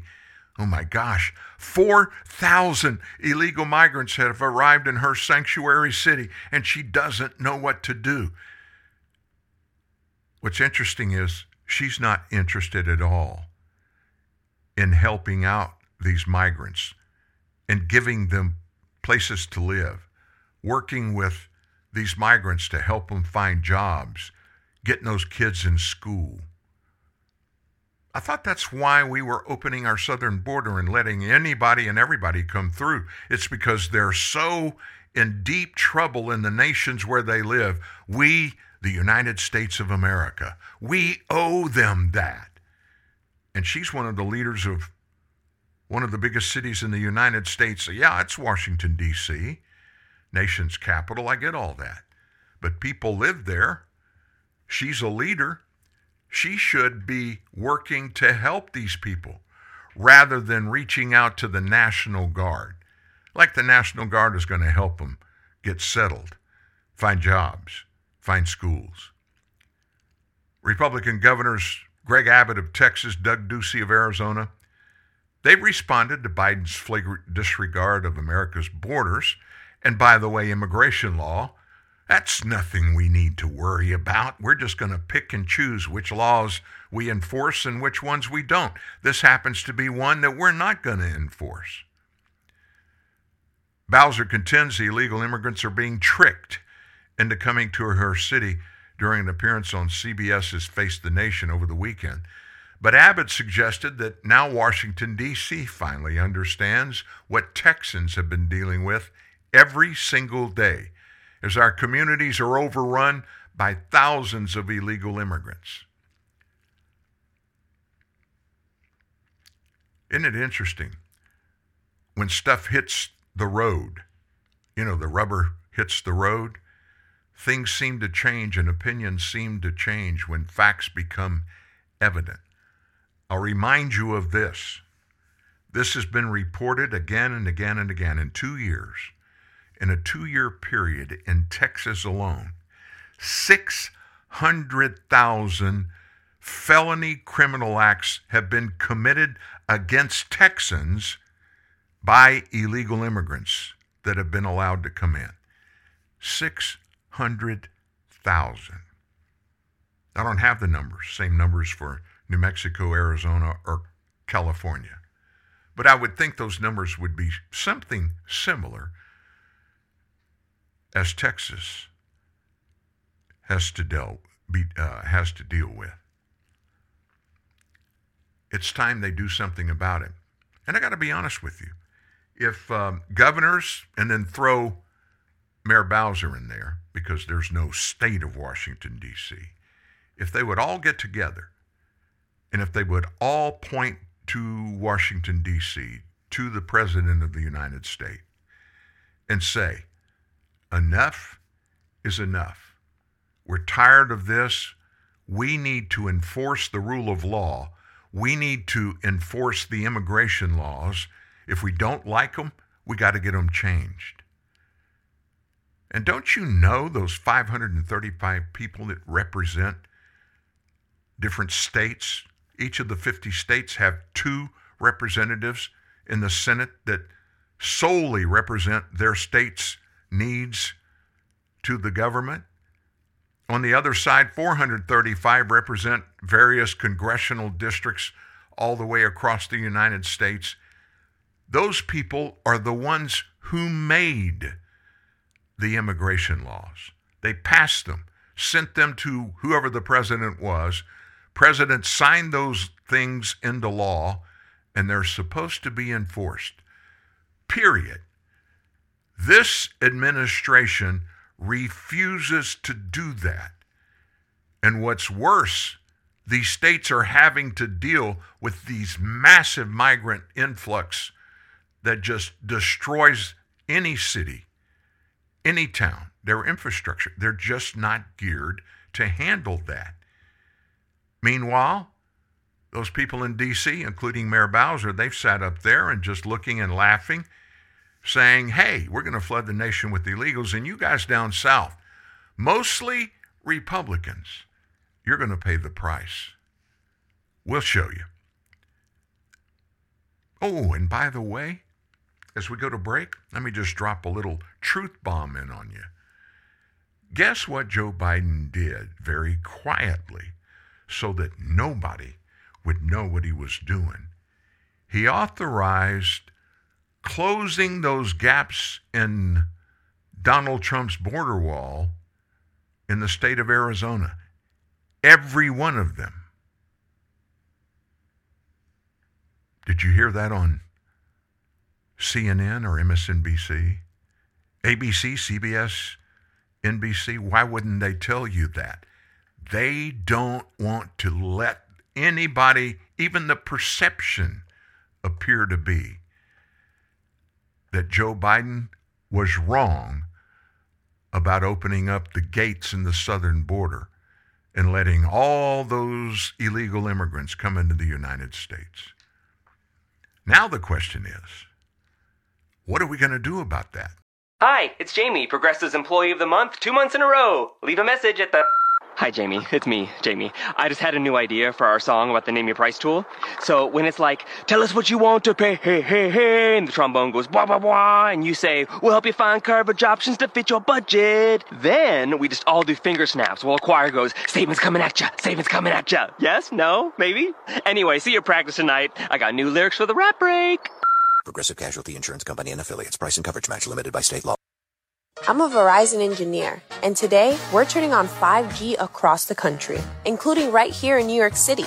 With the coverage of 5G nationwide and in more and more cities, the unprecedented performance of ultra-wideband. It will change your phone and how businesses do everything. I'm proud because we didn't build it the easy way. We built it right. This is the 5G America's been waiting for, only from Verizon. 5G ultra-wideband available only in parts of select cities. 5G nationwide available in 1,800 plus cities. Square Packages, the packaging specialists, are proud to present a box on both your houses. The untold story of the invention of the box and the family rivalry that nearly destroyed it. It's a tale about opening your heart, finding acceptance, and inventing the most efficient means of shipping and packaging that mankind has ever known. Proving that to find what's in your soul, you have to look outside the box and into another box, which is a house, your home. And that truly is the greatest box of all. Tune in every Wednesday at 8 for this once-in-a-week time television event, A Box on Both Your Houses, presented by Square Packages, the packaging specialists. You're fighting back the tsunami of ignorance with Dan Newman, TNN, the Truth News Network. You know, we can't get away from talking about inflation and what inflation is actually doing to me and you. And so we did some research, and we broke out some exact examples of what you were having to come out of your pocket for today compared to what you were doing a year and a half ago. Just a few things that you deal with every day. Like a few months ago, June of this year, we're paying $5.79 a pound for coffee. And what we should be paying based upon our past and where we were is $4.70 a pound. That's $1.09 more. Bread, we're paying $1.69 now. We used to pay $1.54.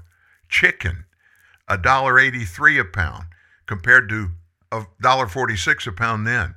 Oranges by the pound, $1.60 a pound now, used to be $1.38. Milk, $4.15 a gallon compared to $3.62. Eggs, $2.71 today, $1.67 then. Rice, 92 cents today compared to 79 cents. Bacon, $7.40 a pound. We were paying $6.80. Lunch meat, the packages, $6.53 now compared to $5.46.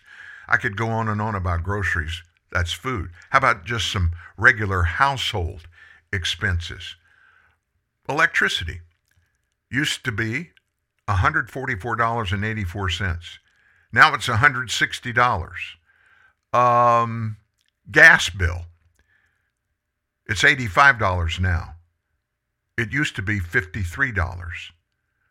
A flat pack bed, $299. Now it was $273. A two-seat couch, a small one, $462 now compared to $400. And then what about just going to dinner tonight? Need a new dress to look good. Average cocktail dress now, $46. It used to be $44. A men's suit, $349 now compared to $267 then. Shampoo, a 20-ounce bottle, it's $6.50 now. Used to be $6.23. A haircut, barbershop haircut, this is for a guy, $39 now. It was $37. A manicure, $25 compared to $23. Traveling, oh my gosh, the average car now, $20,425. The average just months ago, $18,000. A used car averages $8,480 compared to $8,035. Fill up your gas tank, and this is if you have a small car, $75.87 now compared to $49.46 then. You need tires, new tires, $304 now compared to $262.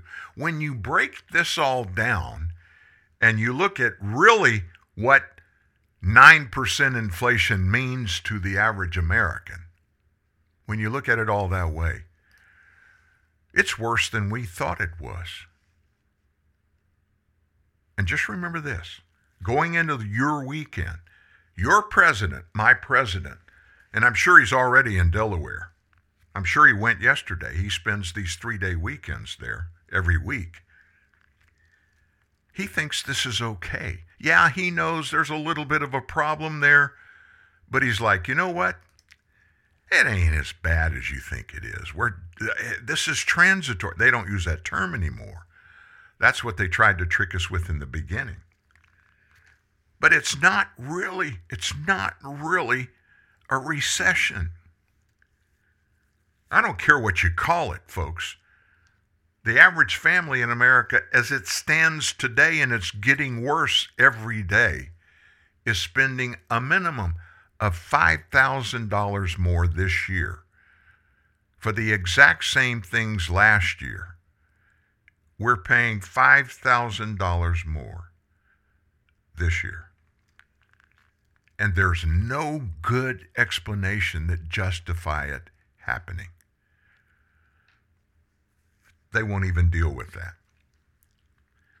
You know, something that we haven't talked about in a long time here at TNN Live is the insane cries that we heard over and over and over again after the George Floyd killing in Minneapolis. Defund the police. We don't trust the cops. We don't need cops. And so major cities across the nation, they begin to cut the funding for their police officers. And then all of a sudden, they're all shocked when crime across the nation, it spikes to never-before-seen heights.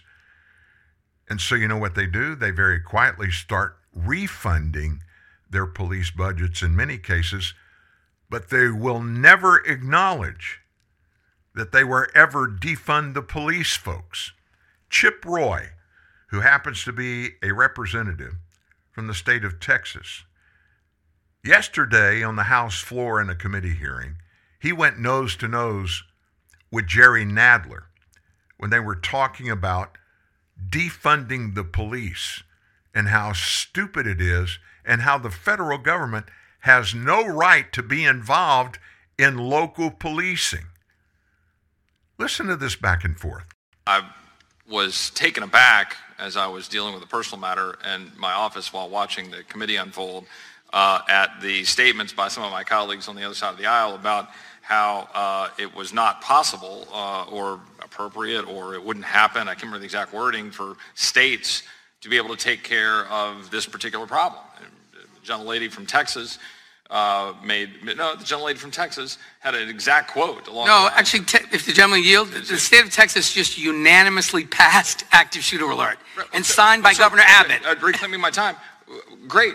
My point is, the gentlelady from Texas was talking about the inability of states to carry out the law enforcement function. And the specific, as you literally said the quote, is why I got up out of my office and walked down here, as you literally said it. And my point is here we're talking about, federal spending, and the gentleman just said, well, Texas just passed this. Well, good for Texas, right? But we just act like there's this unlimited slush fund in this town to say we're going to go, there he goes again talking about spending. We're talking about, so $2 million, $50 million, $5 billion. Does it matter? Right, when we're $30.5 trillion in debt? My colleagues on the other side of the aisle, are you advocating defunding the police? That's who this is for. What I'm advocating for is allowing the police powers of the states to be able to do the job of the states, which is to police the states. Like, that's the whole point. My colleagues on the other side of the aisle, they go hide behind this and say, we're not defunding the police because you guys have some bill in here for a grant program, because the idea of the grant program is to then go micromanage what the states have to go do. Because that's the purpose of what you want to do. You want to use the federal money, the power and the coercion of the federal government to go tell states what they must do. And you want to do it with borrowed money. You want to do it with printed money. Would the gentleman yield? Not just yet. You want to do it with borrowed and printed money. Because that's what we do in this town. We go write blank checks because we want to go give a press conference about all the greatness that we're doing in this town. All of the awesome things that we're accomplishing. Meanwhile, you states, you say, well, are they going to do this or not? Well, they actually have to make a tough choice because they actually have to balance a budget. They actually have to decide, are we going to spend money in a school? Are we going to spend money on teachers? But in this case, what we do is we say, we'll write a blank check. And then my colleagues say, well, we're not defunding the police. But yet it is Democrats across the country that are clearly defunding the police. Austin, Texas, which I represent, $150 million slashed from the budget. People are waiting. They call 911. They can't get through. They're trying to get police. Police aren't trained. The very schools, the police are not actually being recruited now because we don't have the money to recruit them. Why? Because Democrats in the progressive, quote-unquote, oasis of Austin, Texas, stopped funding the police. I could go list by list here. Minneapolis, cutting their budget. New York City, cutting their budget. Cook County, Illinois, Portland, Oregon, Austin, Texas, Baltimore, Maryland, Los Angeles, California, Milwaukee, Philadelphia, all slashed their budget, cut police budgets. And now my Democratic colleagues want to say, oh, in our infinite wisdom, we're going to go say, here is in our blank check, here's some more money for us to tell you what you have to do. Would the gentleman now yield? I will yield to the chairman briefly. Okay. Very briefly, 2 points. One, these are voluntary. They tell no local authority what to do. The authority can decide what to do for itself. And secondly, with respect to defunding the police, Republican-run cities spend $361 per resident on police. Democratic-run cities spend $498 per resident president. At 38% more than Republicans. In reclaiming my time, that data does not reflect whether or not the adequate number of police or the appropriate level of police are on the streets for what that city needs. That's the whole point of federalism. That's the whole point of allowing people to decide what they want to do. And if Democrat mayors and Democrat city councils are going to across the country defund police, we see the consequences of it. You literally can't deny that in the last 2 years, there's been a massive spike in crime. And there's a direct correlation to the fact that we've defunded police across this country. It is literally in front of us, and the American people know it.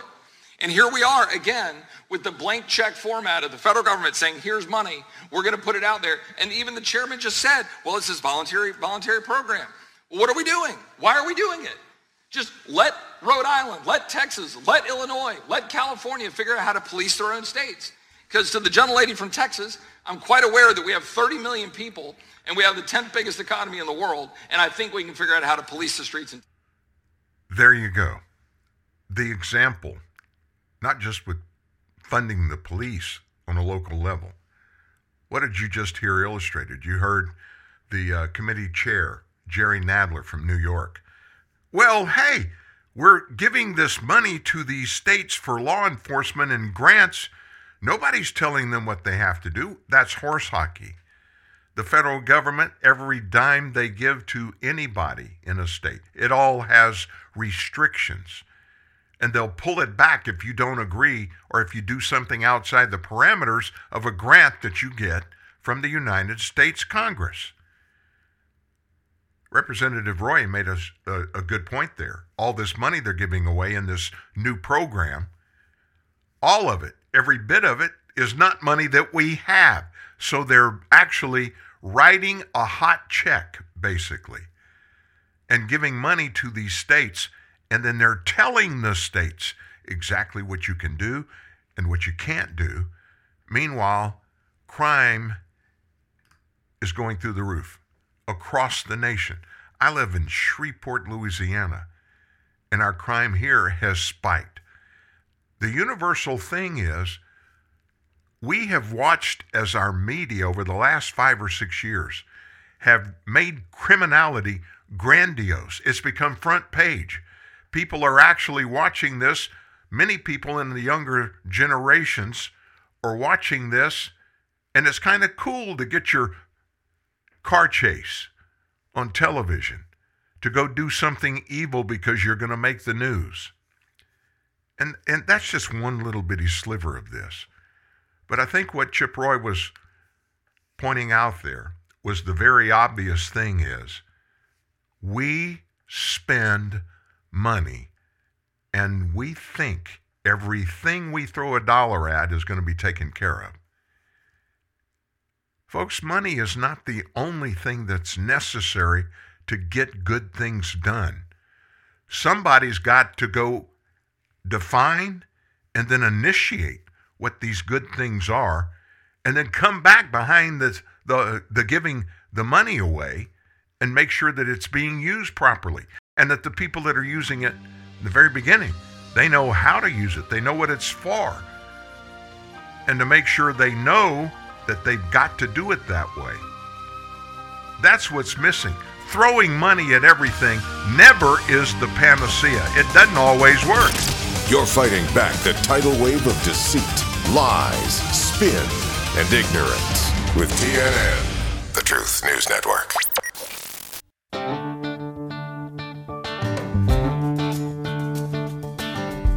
Long live the courageous, the tenacious, the ones who push forward and give back.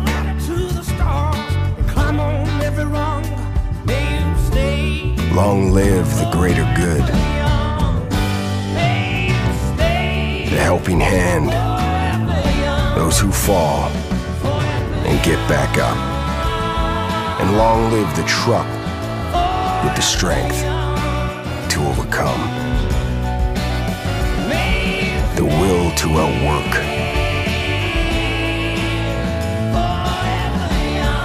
and the commitment to outlast them all. Ram, proven to last. Hey, Thirst, can I try out a few Coke summer sound effects on you? Yes. Cool. You okay with this? Yes. And this? Yes. And what about this? Yes. Ha! Gotcha there, Thirst. That wasn't sound effects. That was a Coke. I'm no longer thirsty. You're so out of here. Coca-Cola. Open happiness.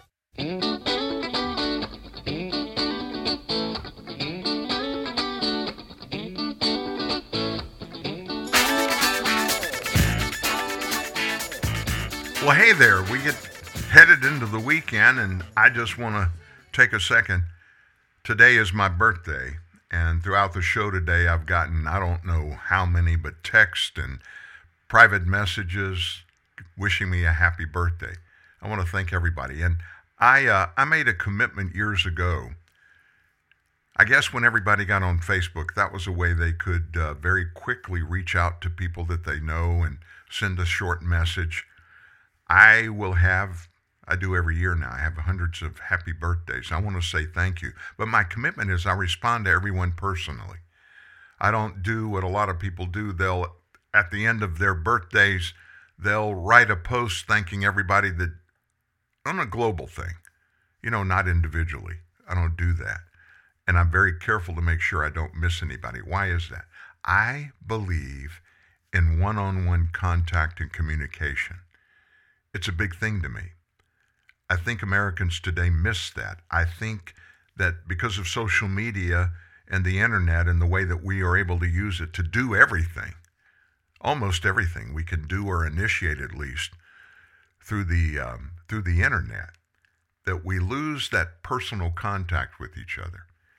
And you never know what it means for somebody just to drop you a line, make a phone call. My wife and our daughters, they constantly communicate with each other through text. And I can't tell you how many times I've looked at Mary Ann as she's writing a long text to one of the girls. And I tell her, you know what, you could have done that. You could have picked up the phone, and the same phone you're texting on, and call Kimby or Corey. And you could have this conversation instead of sending this long text. You could do the same thing, but you would be touching each other and communicating directly with each other. That means a lot. And so again, I want to say thank you for all the birthday wishes. And in case you're wondering, I'm 69 today. One more year, and I'll be in the 70s decade. OMG. And I got to be honest with you, when I was younger, and when I say younger, in the 40s, I looked at 70-year-olds and I said, oh my gosh, they're ancient. I'm never going to look like that. I'm never going to act like that. Guess what, folks? Being 70 is pretty much the same for all of us. Yeah, we have our differences, but when you're 70, especially biologically, things pretty much do what things do.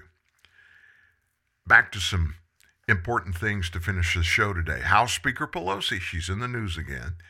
She's now expected to depart for Asia sometime later today, and it's a diplomatic trip with the potential of upsetting the Chinese Communist Party. Pelosi is scheduled to visit several of our allies in Asian countries during her multi-day tour. One possible destination with major ramifications is Taiwan, officially known as the Republic of China. The island has been expecting a visit from Pelosi, but recent threats from the Chinese Communist Party have drawn some global attention to the potential visit, and it's become a hot topic. So Pelosi's office, they won't provide any information about her trip. She's also scheduled to hold her weekly Capitol Hill press conference today at 11:30 in just a few minutes. She planned to visit Taiwan back in April, which would have made her the highest-ranking U.S. official to go to the island since 1997, but she was forced to cancel the trip after testing positive for COVID. She's not officially rescheduled the trip, but rumors say she still intends on going. after saying last week it is important for us to show support for Taiwan. Chinese President Xi Jinping, she warned President Biden in a phone call yesterday the U.S. must not play with fire on Taiwan. Those who play with fire will perish by fire. Now, this is the Chinese president talking. It is hoped that the U.S. will be clear-eyed about this.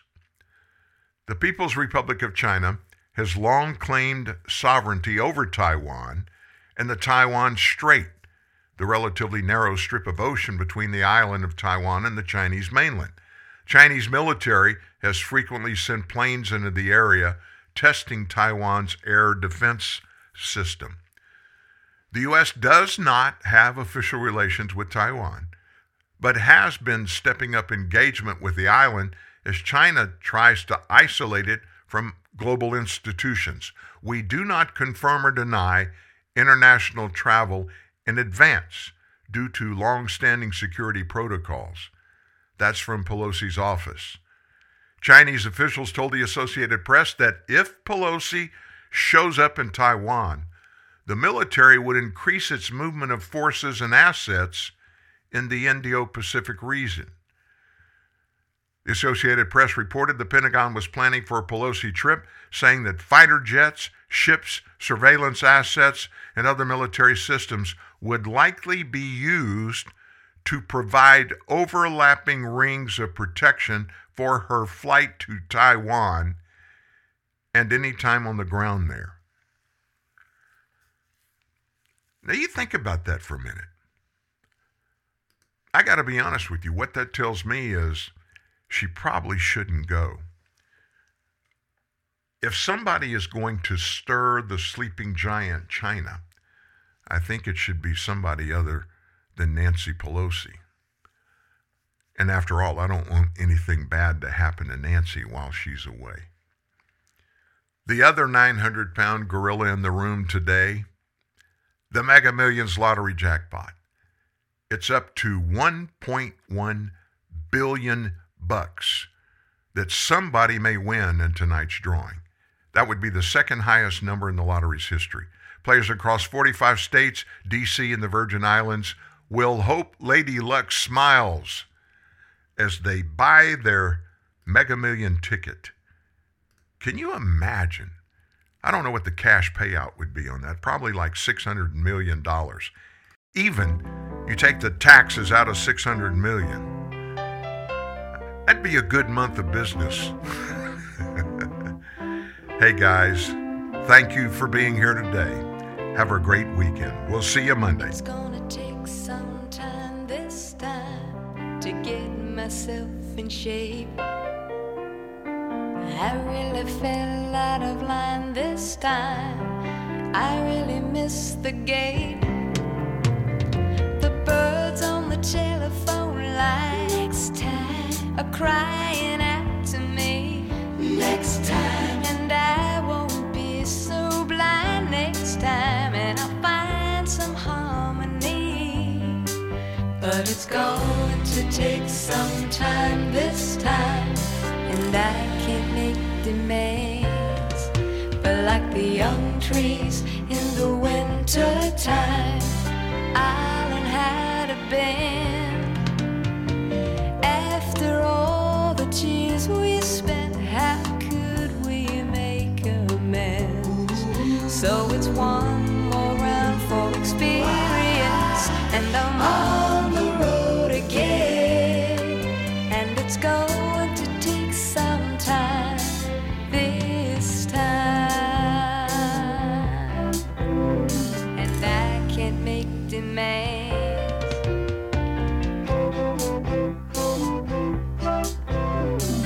I'll learn how to bend.